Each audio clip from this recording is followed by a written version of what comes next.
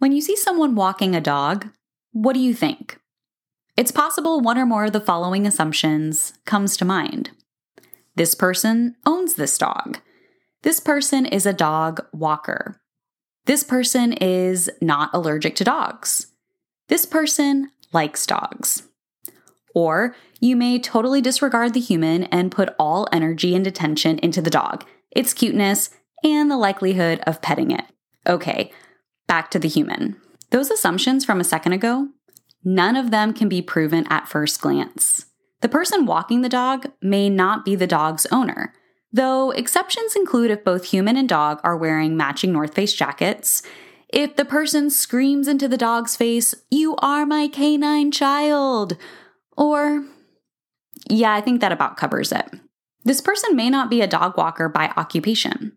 I always imagine official dog walkers as bounding behind a comical number of dogs, complete with twisted leashes and a cartoonish frenzy of differently pitched barks. They could be allergic. However, this doesn't stop some people from acquiring animals.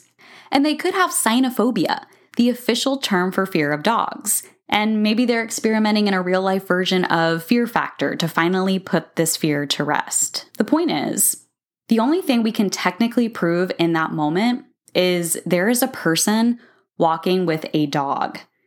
And that's it. I'm Danielle, and you're listening to This Is Not the Prologue, Meaningful Thoughts That Don't Matter.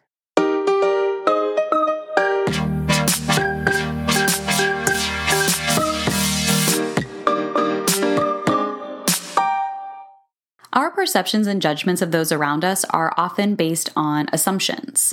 Assumptions that can't be proven with a glance or quick hello. We need at least a few minutes of conversation to establish the dog walker and the dog's relationship, their current allergen regimen, and their general preference toward dogs. If we take something as simple as a dog walker, we find upon logistical reasoning that we're factually unable to determine much else about that person, except from the observed action of dog walking, an action, a behavior. We usually can't tell or definitively know anything beyond that. So why do we think we do?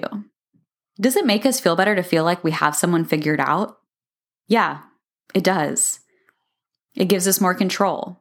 It may even make us feel superior, better, to pretend we know. We deduce how similar or different we are to this stranger, how capable we are of befriending them. Or if you're like me, ponder the likelihood of saving them from a runaway oncoming bus. Not likely, usually. We aren't the author of this dog walker story. We really don't know anything.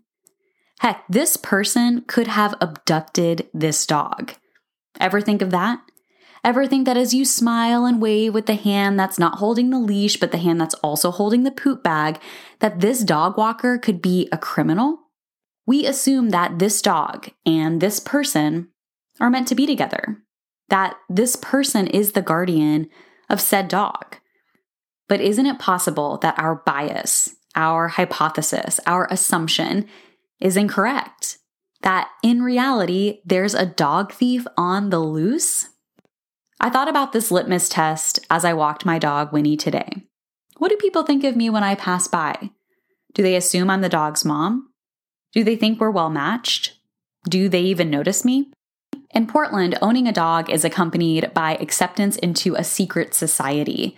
I half expected to receive a letter from Hogwarts after adopting Winnie with instructions on where to purchase her leash and treats. Following her adoption, Winnie was the talk of the town, or at the very least, our street. I'd take her on a walk and everyone would stop to say hello and pet her. I could hear the high-pitched, "Aw, it's a puppy," from several houses away, bracing myself for impact of the impending conversation that always included stating her name, Winnie when she's good, Winifred when she's bad, her breed, Schnauzer, Yorkie Terrier, and agreeing, yes, she is adorable. Yes, we are very happy with her. And that awkward moment at the end of the interaction, when I've acknowledged that you've touched my animal, and maybe I've touched your animal, and there's been a lot of touching between strangers. When we see a dog and a person, we conjure a narrative like we're the author of their story. We claim the director's chair and say boo to possible edits and alternate endings. Compartmentalizing those around us is a social defense mechanism. We squirm when someone doesn't fit into our predetermined boxes that we use to organize identities. We like structure and order, and anything or anyone out of the box causes a blip on the radar, a glitch in our strange mental matrix. The human brain processes 11 million bits of information every second. However, our conscious mind can handle only 40 to 50 bits a second. The brain observes a situation and, based on our experiences and filters, sends some kind of readable message to our consciousness, like so fast. In some cases, we pause to question or debate that message. We say, nah, that's a stereotype, or a bias, or an ignorant way of seeing that. Other times, the message presents itself subtly and casually. Nothing to see here, just a little message for your mind. And without realizing it, we accept this message as truth and we move on with our lives. Many of us run around like chickens with our proverbial heads cut off. It's like the second we don't understand something or can't familiarize ourselves with it, we default to negative. We say that's weird, that's different, I don't like it, I hate it, because that's easier. It's often easier to turn away from something or someone that's different than peering in or showing compassion. We operate in a spin cycle of observation and assumption, assuming that based on someone's skin color or clothing or dog walk swagger, we have them figured out. We see a dog and a person, and we accept the standard message of dog owner. And that's basically it. We don't entertain other narratives. At least I usually don't. The dog walker is a mystery. They could be anyone. Your neighbor, a stranger, your friend, a dog thief in sheep's clothing.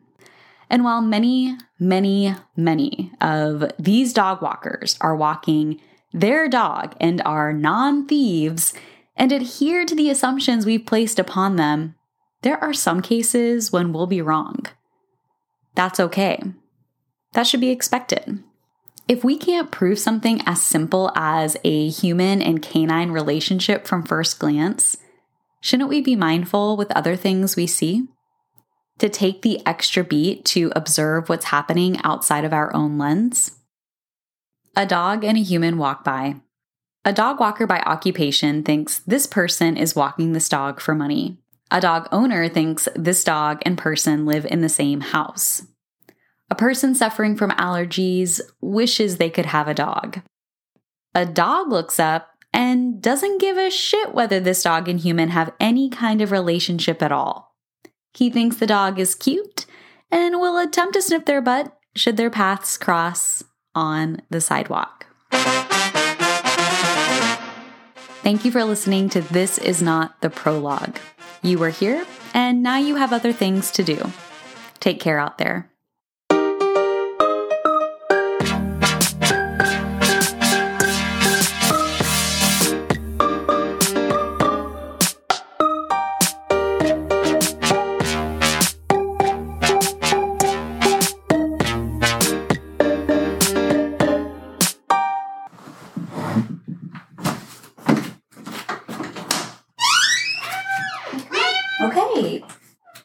Okay.